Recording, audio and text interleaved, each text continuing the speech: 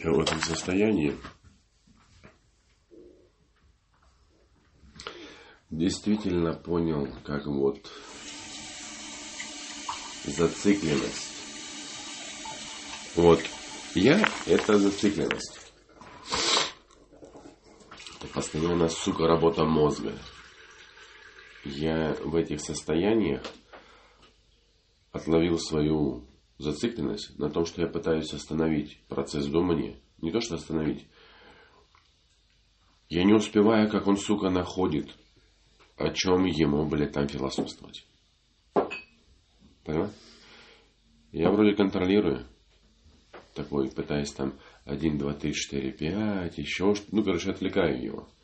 Как только сам чуть-чуть отвлекусь, все, пиздец. Он там уже глобальные мысли начинает думать. Я ебаный урод. Снова раз его обратно, блядь. Там 1, 2, 3, 4, 5. Еще что-нибудь. Ну, я сейчас уже не помню. Что я там только не исполнял. Вот.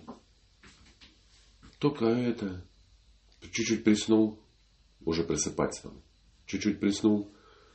Просыпаюсь. Отдупляюсь. А мозг думает уже, сука. Понимаешь? Это вообще такая интересная штука. Ну, конечно, было очень еще...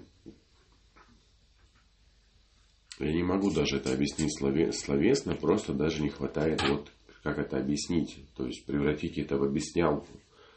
Настолько, блядь, примитивная тема.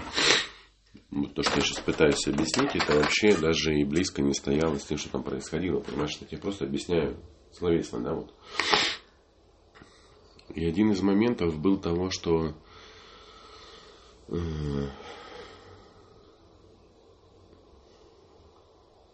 я отследил именно свою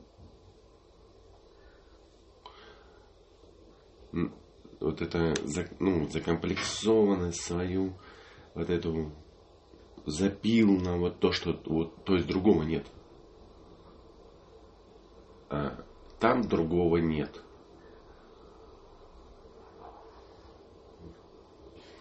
Тоже интересно так рассуждать, если с точки зрения психологии там другого нет. А если с точки зрения мозга, то это вообще нормально. Но эти уши и так далее все говорят о том, что наоборот надо разум освободить. Но я потом задумался о том, что и там еще есть один момент, он самый ценный, я не могу никак его не вспомнить, не объяснить его. То есть там вот все, что я объясняю, это все ерунда к тому, что вот это все подводка к тому, что там было очень какой-то кусок, он на подсознании происходил. Я только помню, как я себе собирал, пересобирал. Я даже это объяснить не могу. То есть мне холодно, я под одеялом, мне жарко. Душит, конечно, непонятно как. Начинаешь пытаться кусками раскрыться, чтобы температуру сделать, ту, которую тебе надо. То есть полноги на улице, полноги под одеялом, и пытаешься сконтролировать. Вроде бы нашел через 3 минуты. И вот часто